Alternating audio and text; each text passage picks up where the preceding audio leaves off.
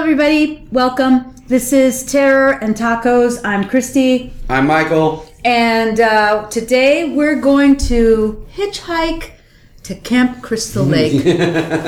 But before we do that, we're just going to talk a little bit about what we're eating because after all, this is Terror and Tacos. And so, because this is a bonus episode, welcome to our very first, very special bonus episode. We just thought that we would do a repeat because we so loved Chichen Itza down the street from my house that I just discovered it, that I just decided we'll just eat tacos from Chichen Itza. We'll get a bonus Chichen Itza. Yeah, we'll get a bonus Chichen Itza. For the bonus episode. Also, if you go to Chichen Itza, which is, like I said, if you live in Dallas, on the corner of Greenville and Richmond Avenue, it kind of looks like a creepy diner on the inside. So it kind of reminded me of the creepy diner in the movie. Friday the 13th. Happy Friday the 13th. Happy Friday the 13th, by the way. We should have opened like that, but Mike and I don't rehearse these things. No. We just kind of like press go and go. Mm-hmm. So yeah, I'm having a Milanesa taco again because it seems to be my favorite now. And I think Mike is just having fajitas. Yeah, I am having fajitas, and they're delicious. Classic. This place is delicious. Classic. Just like the movie we're going to talk about. Yes.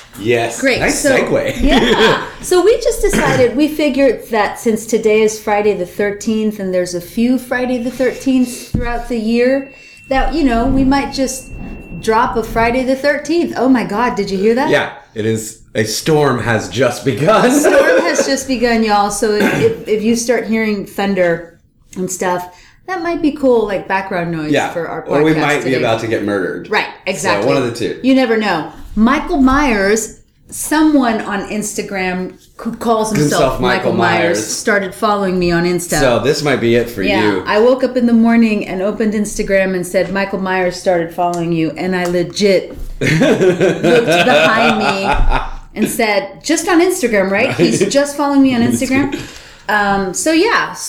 Okay.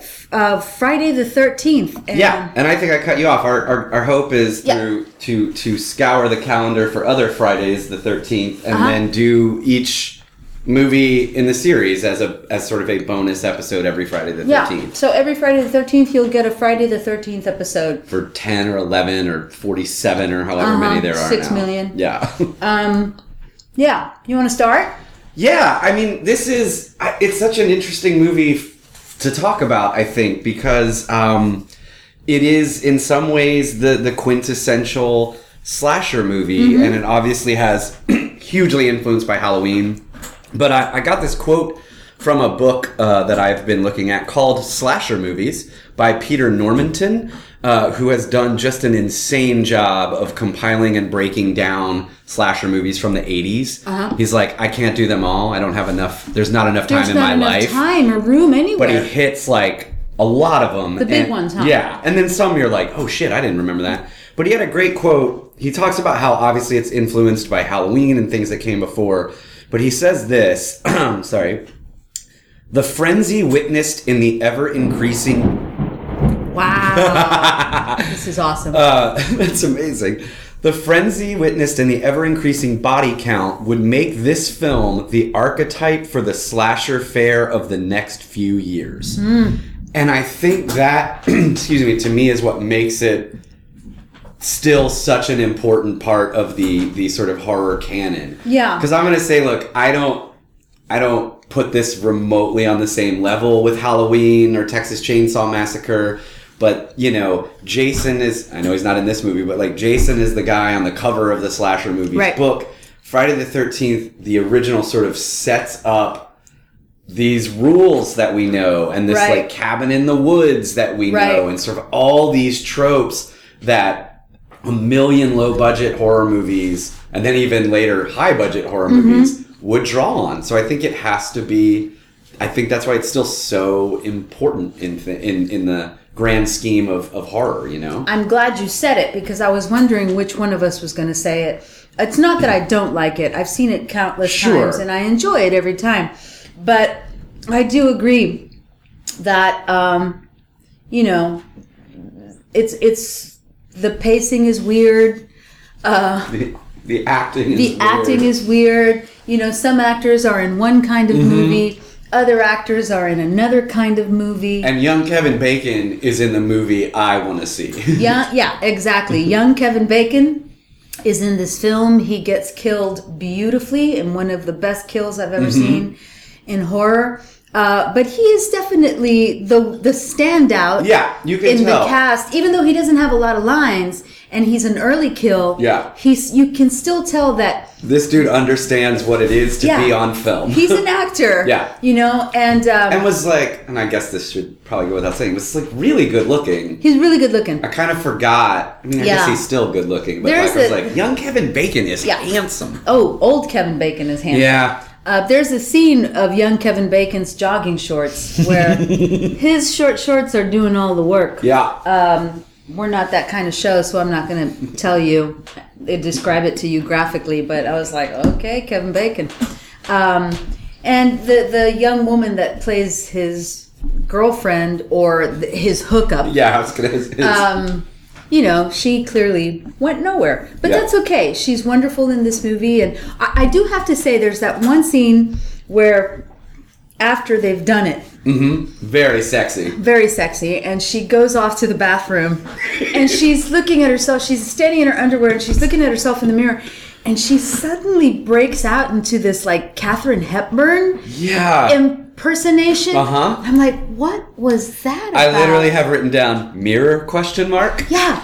But I kind of loved it. I do too. And there's another one, the kid who plays Ned, who's like the obnoxious kid. Yeah. Who's actually really funny. He's kind of funny. Well, yeah, that's... He does like a Humphrey Bogart impersonation. The only thing I can think of, Michael, is that Friday the 13th was filmed entirely on location at Camp Nobibosco. Wow, nice work. Yes. And it's a Boy Scout camp in New Jersey. Okay.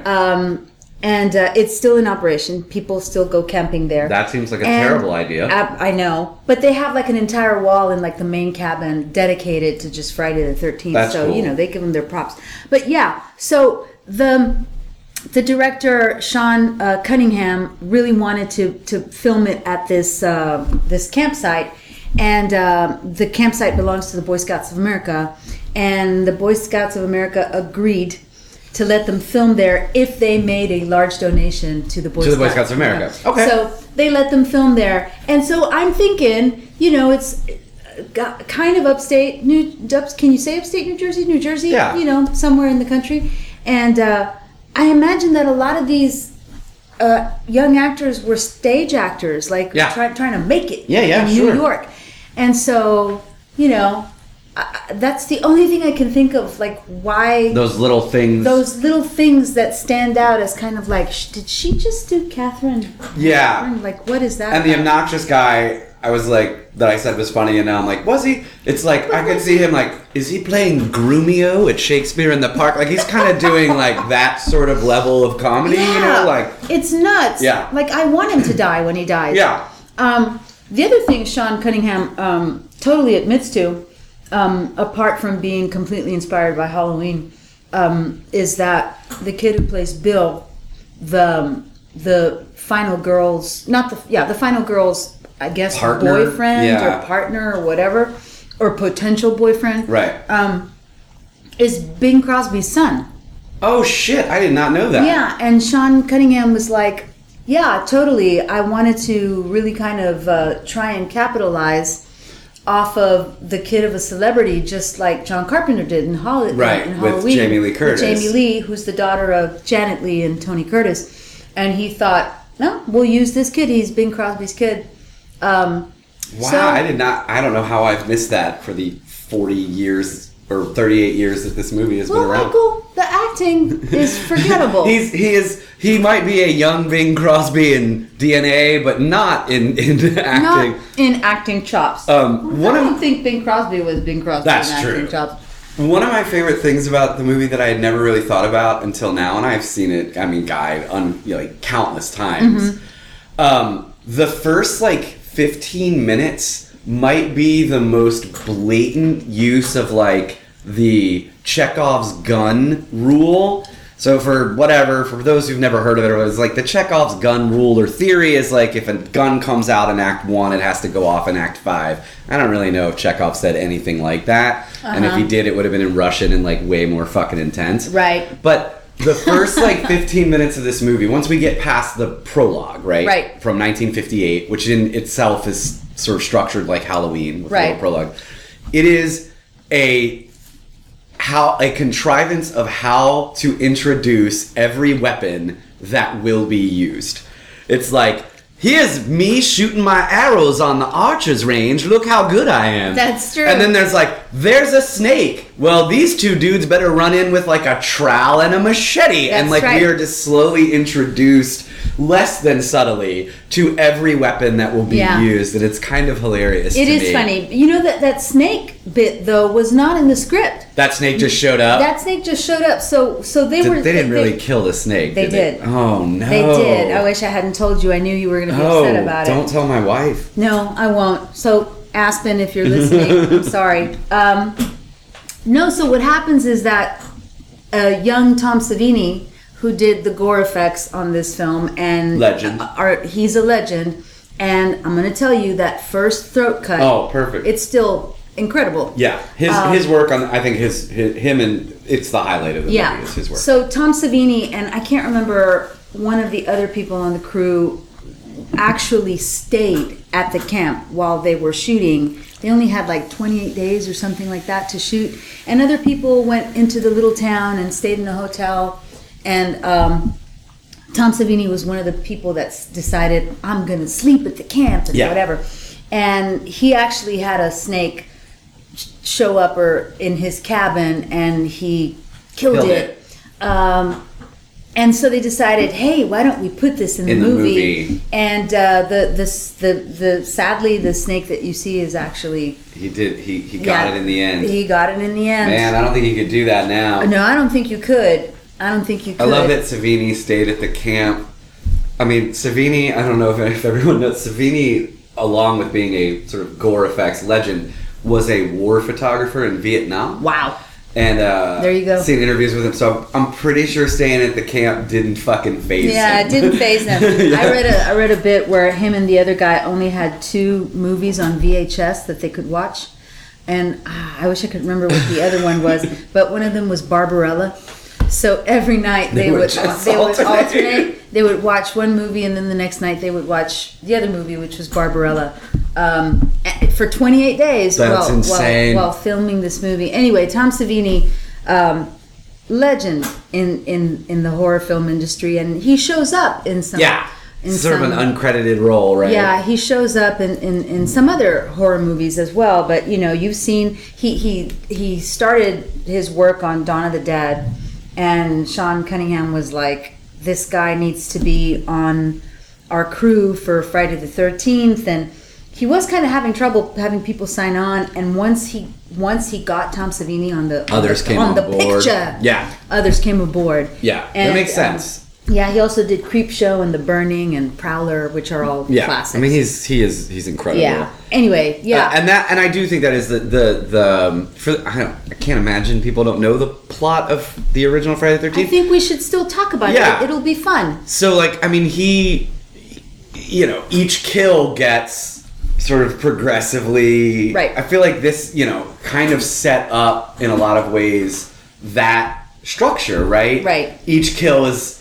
Although, God, that first throat slit is just fucking incredible. The first throat slit is incredible. The first actual kill that happens takes place in the 1958 scenario with the 2 camp counselors. So let's break it down for our listeners who may have never seen or might not remember at this point. Remember. Yeah. So the movie opens at Camp Crystal Lake, and 1958.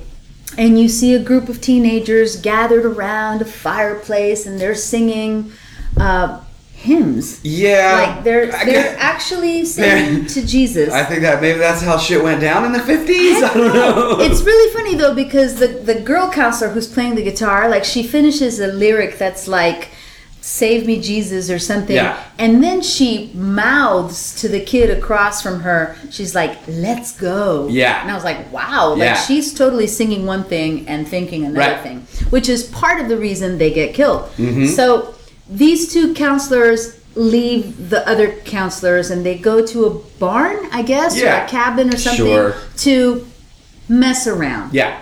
This is what they're going to do. And I like to think they called it like, we're going to go make it. I don't know. I love Yeah, yeah. 50s weird slang. we're going to go make love. Yeah. Is what Betsy Palmer says anyway. So they That's they right. go off to You were making love. they were making love instead of watching him. Anyway, so they're up in the cabin in the loft or whatever, and they're making it. And as you said before, like this movie is really one of the movies that set up POV of Right. the killer, and we see the POV of the killer. Right. And catching them in the act, and no mercy, no explanations, straight up kills the kid, the boy, and that kid was actually on the crew. Oh, nice. Yeah, That's and nice. they just needed a guy. They needed They someone, needed so someone they were to like, kill. You look like a wholesome 1950s young Yeah, man. we'd like to murder you. So they Yeah. put him in a little costume and killed him, and then he continued to work on the film. And then there's a freeze frame on the girl who also gets it. And then we jump forward to what, 82? 80. 80. Oh, that's right. But 80. in my always my favorite present day. Present day. Exactly. You know, and so Don't let the short shorts fool you. we jump forward to present day, 1980, Yeah. to what's her name, Annie. She's Yeah. she's the camp cook. Yes. And she's walking down the street of this little New Jersey town, Hope, Well, there's a place that says Hope, New Jersey, but I think in the movie they call it something else. And she's trying to find Crystal Lake. Yeah, she's trying to find Camp Crystal Lake, but this town is like oddly. There's no one there. Right. There's no one on the streets. Yeah. So just, you know, I mean, it's cool. Right. It is kind of cool, but also like, they just found an abandoned town or something. Yeah. She goes into the general store, creepy diner. Yeah. And all the old people are sitting in there having their coffee because they all talk like this. Yes. In New Jersey. Right. Apparently. Sure. Apparently. Why not? And she says, "Hey, I'm looking for Camp Crystal Lake." And quiet. Yes. Everyone turns to look at her and they're like, "You going up to that place? They're opening that place again." And so you get a little bit of exposition. And then It's cursed. It's Bad cursed. things happen. Bad Don't things go happen. there. Don't go up there. Why are they opening? The Christie family, the Christies own Camp Crystal Lake, and everybody's like, "I don't know why Mr. Christie's opening that place." And then, but they agree to give her a ride. Sure. Like they don't say we're not taking you. Right. They're like, "Hey, Joe, why don't you give her a ride in your truck?" And Joe's like, "Okay." So then we come to this one little part where it's this old guy. Yeah. Who drives her up there, and he says the famous line, "Are all the girls up there gonna look as good as you?" And it's so gross. Yeah. Because right after that, Crazy Ralph, who's like the town idiot, Yeah. comes up to her and is like, "Are you going to Camp Crystal Lake? You're gonna die." Blah Yeah. blah. And the rapey guy who just made like an off-color comment to her Right.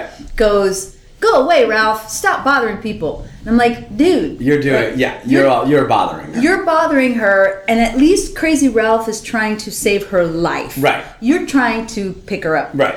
So, yeah. So she gets in the truck with a guy. You take over. What? And then eventually she ends up. She doesn't get there with the guy. No, he drops her off He somewhere. drops her off, and then she has to sort of hitch the rest of the way, right? Mm-hmm. I also love, again, I was only 5 in 1980, but if you were to watch movies in the 70s and 80s, and maybe this was the case, apparently everyone hitchhiked everywhere, and everybody was fine with it. I think they did. Okay, like... I really think they did. Because, like, though. no one's, like, thinks No of it one's- as a bad thing No. at all. But so she gets picked up by someone we don't see. Right. And again, we know, we see it coming, right? We now are Right. here, we have the POV of the killer. She talks, but the driver, whoever's driving her, doesn't say anything. And she does not make it to camp. She Let's does just not make it say to that. Camp Crystal Lake. She's sitting in the Jeep and she's talking about I love kids and all this stuff. But she doesn't like that they're called kids because those are like little goats. Right, she says. It sounds like they're calling them little goats. And then you see the Jeep pass the entrance to the camp, and she's like, we should go back, blah, blah, blah. Please let me out. And she throws herself from the Jeep, runs through the forest, and, we're seeing all this through the POV of the killer, and hides behind a tree, which, where did you think you were going? Right. And then we see the throat slit that we were talking about before, which is still... It still works. It's a great gore effect. It's really, really great because it happens slow. Mm-hmm. It's not a fast shot of that, and it's great. Yeah. And so that's that with her, and then of course we cut to Camp Crystal Lake where we meet our protagonist. Yes. Who is a wholesome American girl. Yeah. She is our final girl. Yeah. Who doesn't quite have the moxie of a Laurie Strode. No, she doesn't. She doesn't want to be there. You get the feeling she doesn't want to be there. Right. The guy who owns the camp, Mr. Christie, I guess. Yeah. Who walks around in cutoff shorts and no shirt. Also makes a move for her. Yeah. But she very like a good girl. Mm-hmm. She's like, no, I'm not interested. And because she's an artist, dude. Because she's an artist. And she doesn't belong. This isn't her thing. This isn't her thing.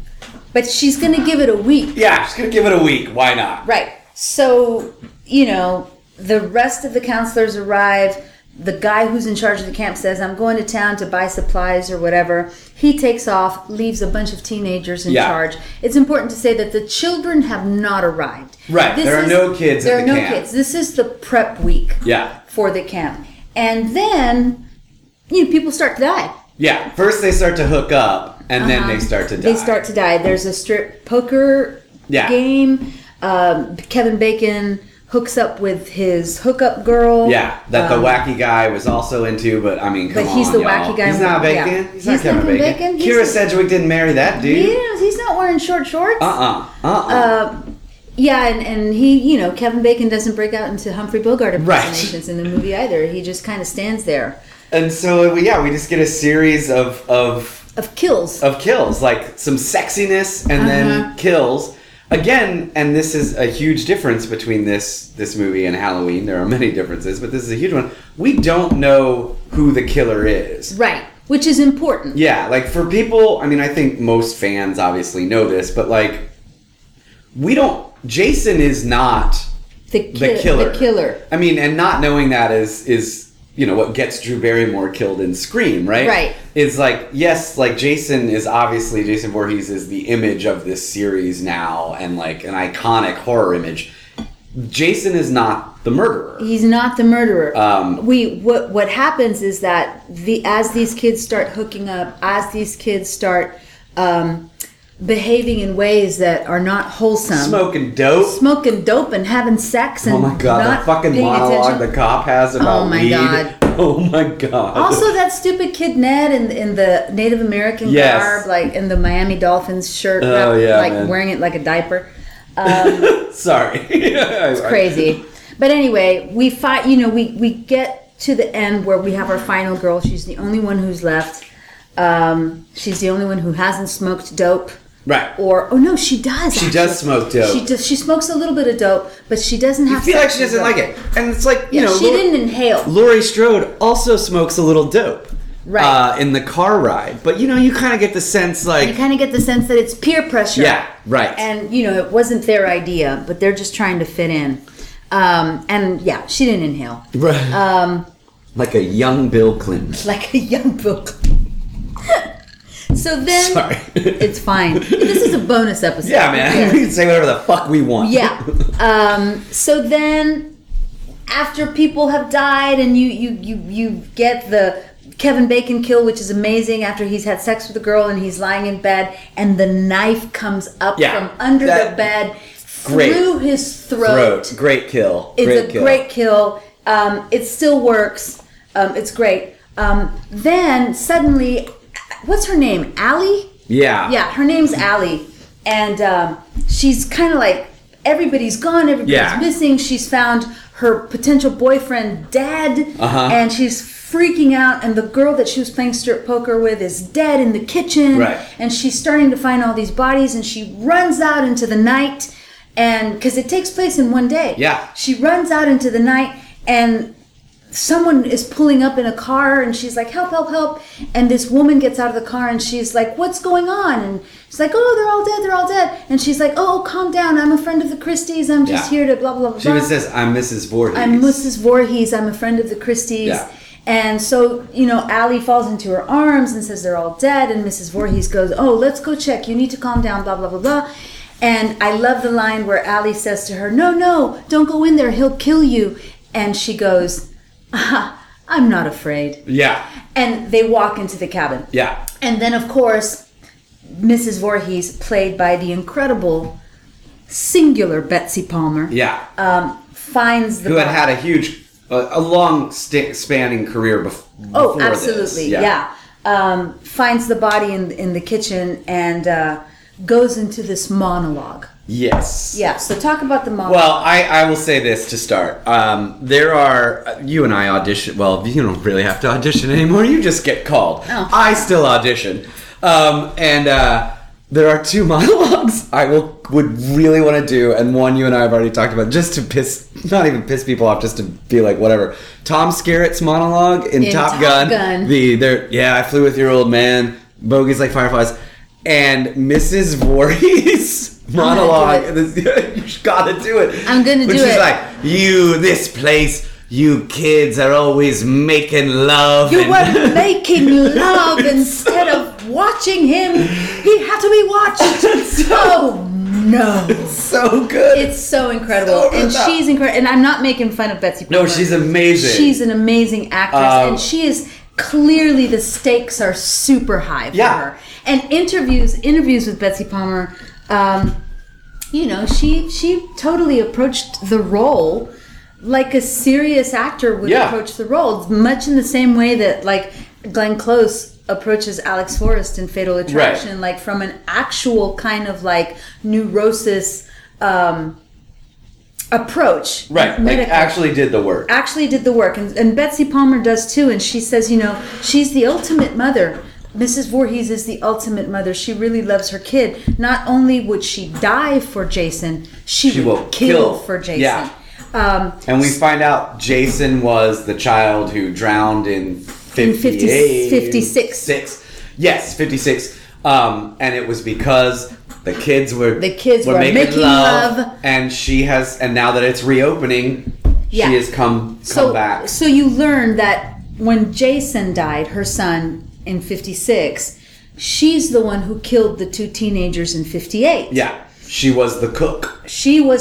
At the camp. And they closed the camp down. Yeah. And now that the camp is reopening, she's like, they never should have reopened this place. And so now she's like, how could I let them do this? Right. And then she even starts, which is actually, I think, really creepy and kind of one of my favorite parts of the movie that I still think is like, oh, that's fucking creepy. When she starts talking like Jason. Yeah, where she's like, kill her, mommy. Yeah. Kill her. It's sort of like a weird parallel to Psycho. Yeah. Like the flip of that, right. She's like, don't let her get away, Don't let her get away, mommy. I'm not Jason. And I love that It's part. pretty great. Yeah. It's pretty great. The other great thing about Sean Cunningham talks about how the thing he wanted to do different from Halloween, even though he was, like we said, totally inspired by John Carpenter, was that in Halloween you have music throughout the entire film. Fantastic music.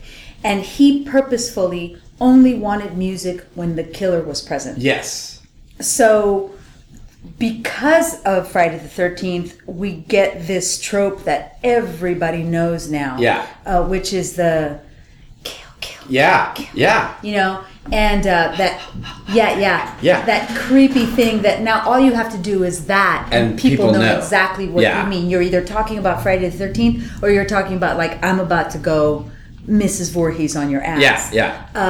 So it turns out that the killer at the end of this movie is Mrs. Voorhees, the mother. And a lot of people, you ask them, who is the killer in Friday the 13th? And they're like, Jason. Yeah. It's like, actually, No. No. But that brings us to one of the last scenes yes. in the movie. Mm-hmm. And to a conversation I was having with my daughter this morning about it, because she actually really, really likes this movie. So first we have to talk about how Allie kills Mrs. Oh, hell yeah. So they have this long chase scene through the camp, and she, Allie is able to get away. Maybe too long. It's a little bit too long. But So Mrs. Voorhees attempts to kill Allie several times, and Allie's able to punch her or whatever. Yeah.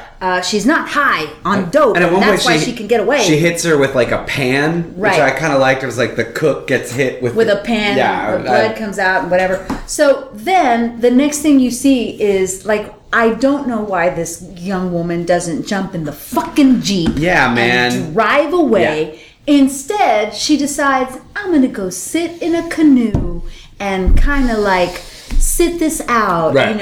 And so she's sitting in a canoe. Right. On the shore of the lake. Mm-hmm. And here comes Mrs. Voorhees again. They right. have another little struggle where she's able to knock the machete out of Mrs. Voorhees' hands. She picks it up and in slow motion comes towards Mrs. Voorhees. It cuts to Mrs. Voorhees and she's she's got her mouth open. And she just slices her head off, and you see it. Slow-mo decapitation. Slow-mo decapitation. And I don't think there are a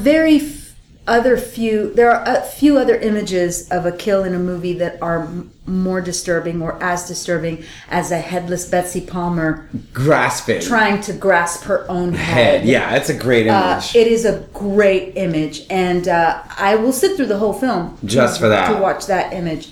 And then we have the tag. The tag, which is in some ways what I would call the Carrie ending. Right. So talk about the Carrie ending. So, the Carrie ending is it Amy Irving? I always forget which one lives. Yeah.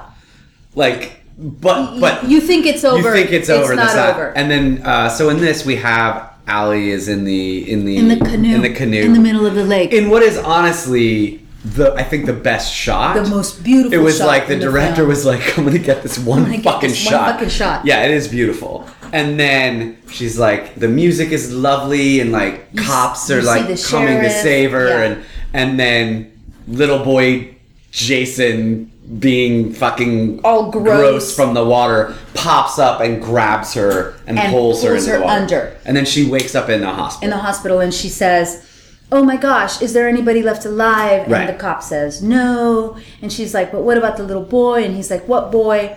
And she says, the boy that pulled me into the water. And he goes, miss, we didn't find a boy. Yeah. And she's like, then he's still there. Yes. Yeah, which is great. And it's a great ending. And it's in the cemetery dream in Carrie, I do like the idea that she survived, but but not really in some but she will always be. She'll always be crazy. She's always going to be fucked up because of this one thing that happened to her, which is real life. Yeah, which I actually like. But this brings me to. Can I ask a question? Yeah. This brings me to.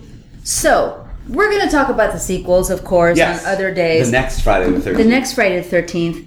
So then, how is it? Did Jason? Yeah, I mean, when I see this ending, I'm like, dreams. It's a dream. Yeah, it's a great dream sequence. It's a great kind of haha, we got you. Yeah. But it's a dream, right? And then we sort of have to kind of rewrite history, right? To bring him back, right? And my daughter was saying, because I asked her this morning, I was like, so what is it? Is he real or who is Jason in the following films? And she's like, it's Jason. And I'm like, but he's dead. Yeah, he died in 1956, right? And she's like, well, he's undead. And I'm like, okay, mm-hmm. Is that something that you as a fan have chosen? Right. Out from context clues, you've decided that he's undead and that's who or is this something that in the universe of Friday the 13th exists? Right. And she was like, he's just undead. Yeah. And it's strange too because, again, even in part 2, Jason, we are introduced to Jason as a grown entity, whatever you want to call him. He's not, because he's a little boy in the dream, right? Because he died when he was a little boy. Yeah. But even in part 2, he still doesn't have the mask. Like, he doesn't have the sort of classic hockey mask. That's not until Friday the 13th 3D, part 3 3D, which was, oh my god, I got to see 3D on the big screen not too long ago at the Alamo Drafthouse, and it is the most amazing 80s 3D. It's like, here's this broom, and then the broom handle comes at you. But anyway, we'll get to that at some point. So it's like we don't... Oh, yes, Jason now is so huge, and is a great thing in horror, but I actually... Oh man, people might get angry. We're gonna piss off some Friday the 13th fans. Far less interesting than the end of part 1. I agree. I agree. Like, I really love the whole, it was Mrs. Voorhees all along. Yeah. And, for some of the reasons that, my daughter was talking about this morning, which is, I asked her, I said, okay, explain this to me, because, of course, it launched a whole franchise, and it's mega popular. Mm-hmm. It was made for $550,000, which is nothing. No. And it has grossed over what? $37 million. It has grossed over $37 million worldwide. Yeah, and probably, that's just the first one. Yeah, and that is also probably higher now. I mean, that's just the first movie. This movie keeps making money, right? Which is why I am sure they were like, so what happens in part 2? Exactly. And then they were like, fuck, Jason. Let's bring him back. Let's bring him back. But, she does talk about how... Because we can't have an old lady be our right. We can't hang our franchise on that. We had Leatherface, and we have Michael Myers, and all, like, an array of masked killers, even the killer in Curtains, who is masked. And then you have, then Friday the 13th comes along. And again, now you've got the kids far away from anywhere. No one can save them. Right. It's up to them. And if you can't get out of there, you're fucked. Yeah. And then you think you're going to get a masked killer. Right. And it turns out to be an icon who's supposed to be like the most nurturing, loving, a mom. Yeah. Absolutely, a mom, and at this point, I'm not being rude. I'm an old woman, an older woman. I mean, she's not like, oh my god, that's Betsy Palmer. The story, she just got really mad at me. Got really pissed a lovely, beautiful. No, I mean, someone that you would never ever suspect. Right. Of course, this older lady is going to take care of me. Right, and she seems like she's going to when you first meet her.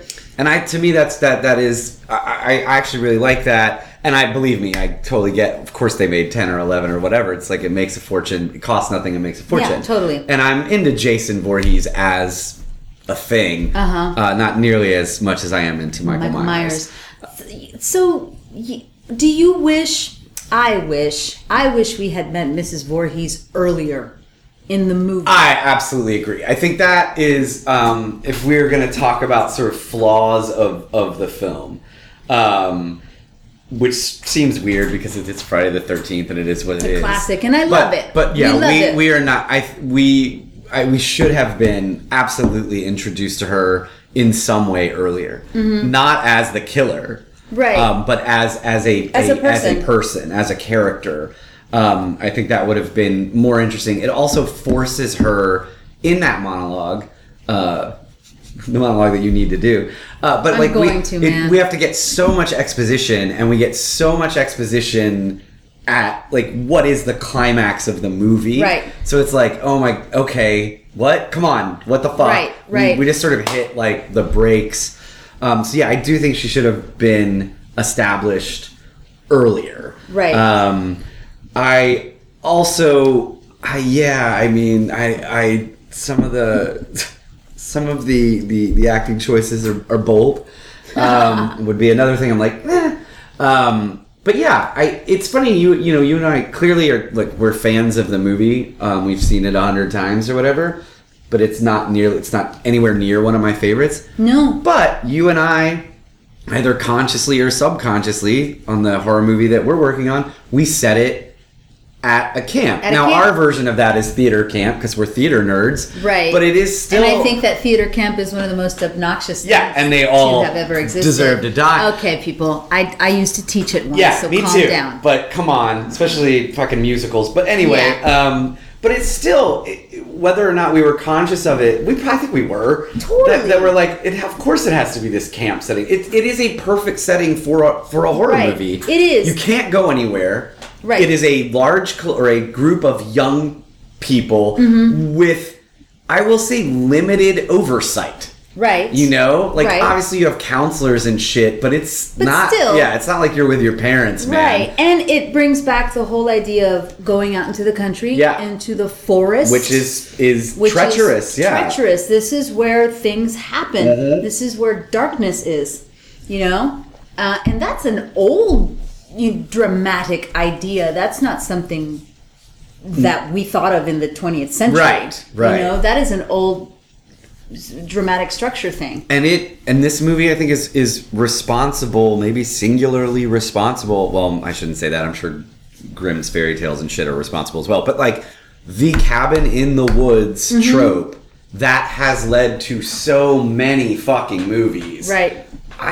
A lot of that comes back to this, right? You know, and so I applaud it for that, you know, and it brought up something. It was funny. I was thinking about it is in some ways I think the perfect group horror movie, like a horror movie that when I was a kid we would watch in large groups. Yeah, because you can kind of talk throughout it. And not miss anything. And so you can be frightened when you're younger, be scared and, you know, if you're in middle school, there's sexy times going on. Right. So you can be sort of, have these, like, you're talking to the people and, we're scared together, we're yelling together. It's that perfect kind of horror movie. You don't have to really pay that much attention. Yeah, you don't have to pay that much attention to it. And it shows up over and over again. There's a great scene in Mean Girls around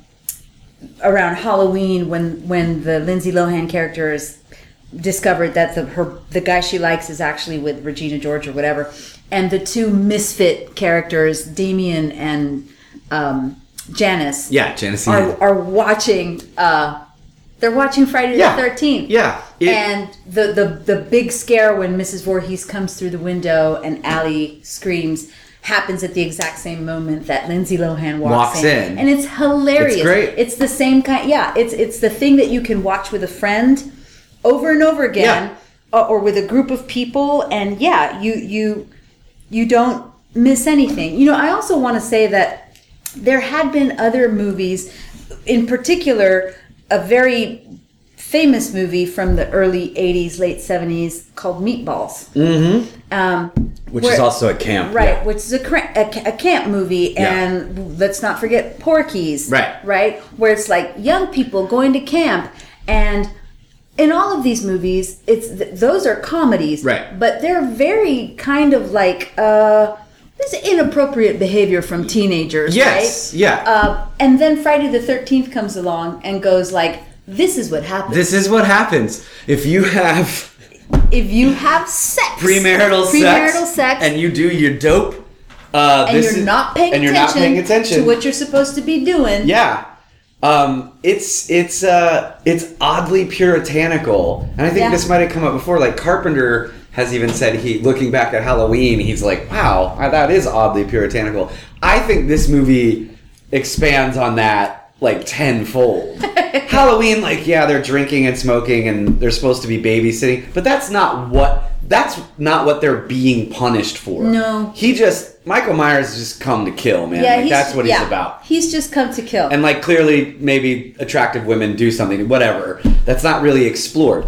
Mrs. Voorhees is specifically killing these kids because they're having fun. They're having fun and not paying attention to what they should be paying attention.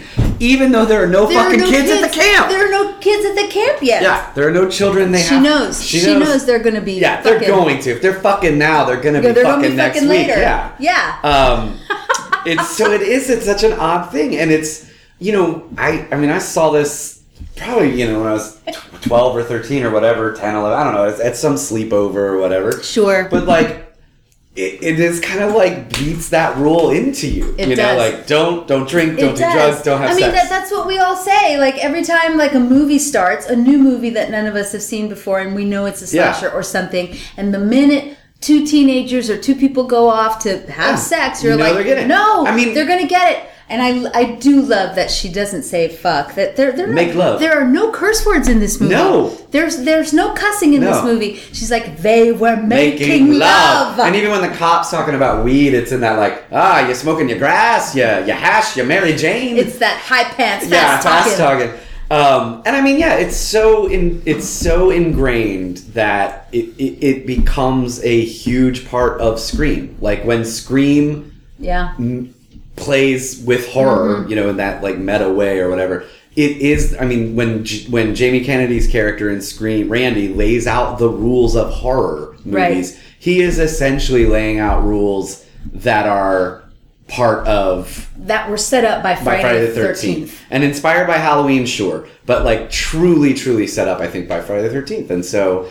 It is. In that way, really it's important. Still super important movie. And I am. It's been a long time since I have delved back into all of them. And we have friends who love horror movies. Yeah. Like for them, this series still is kind of their favorite. I have a few friends, so I am really excited. I saw part 3 in 3D a couple years ago at Alamo, but I have not delved back into the entire series. I haven't revisited it. So I'm excited to delve back into it to have these conversations because we're gonna meet a young Corey Feldman. It's true. Everybody that has come through Friday the 13th. Yeah. Didn't Katie Sackhoff? Yes. Yeah. Or is that Halloween? No, that's Halloween. That's Halloween. Yeah. But even in the remake, which we can talk about. Well, we will talk about somebody. The remake, I think, does one thing brilliantly. The pre-credit sequence essentially gives you the entire plot of the first Friday the 13th. It basically replays the entire... Wow. In modern times. I just did air quotes. Sorry. But you're like, oh, it's going to be... And then, fuck it. It's done. And then the credits come and it's its own thing. Wow. Which I think is kind of smart. We can talk about that later. Right. But yeah, a lot of people came through this series. Right. Jason will take Manhattan. He will fucking go to space. He'll go to space. Space, y'all. Who else can say that? Yeah. Maybe Leprechaun. Freddy can say that. Is it Jason versus Freddy? Jason versus Freddy. Yeah. They fight. But yeah, in Jason X, he goes to space. He's done it all. That's insane. He just won't die. He won't die. Yeah, no, it is beloved. Yeah. It is a beloved franchise, and for good reason. And before we go, I do also want to say, there is a genius. Truly a genius. I really believe this. On paper, this movie should be titled Camp Crystal Lake, right? Yeah. The genius of calling it Friday the 13th. I think if they had gone a different way, it wouldn't have become the thing it became. And I think now that I remember, I was reading something about it.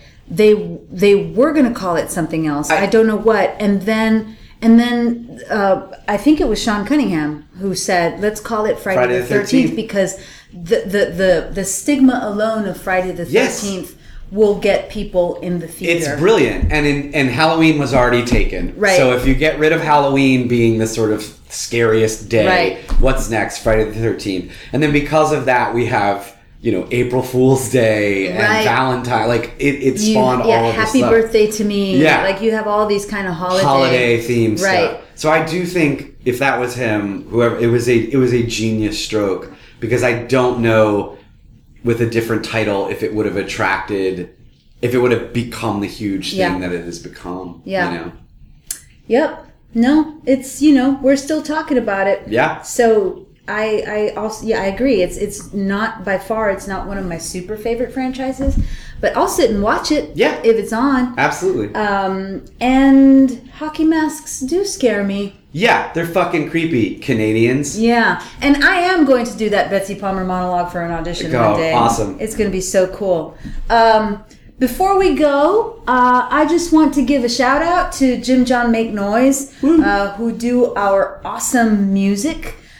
for the show. And I also want to give a shout out to some people who have started following us on Instagram. Cocina Cilantro in Glendale, California. Oh, hell yeah. Burros and Fries in Chula Vista, California. Are we huge in California? I guess so. Fat Baby Tacos in Chicago, Illinois. Nice. They've started following us on Instagram, and I've followed them back. And if you are listening to our show and you're in any of those places, go check out Fat Baby Tacos in Chicago, Burros and Fries in Chula Vista, Cocina Cilantro in Glendale. I want to say none of these places sponsor us with any money. We just super like tacos. Yeah. And I also like pictures of tacos. Yes. So, yeah. What else? If you are listening to the show, thank you very much.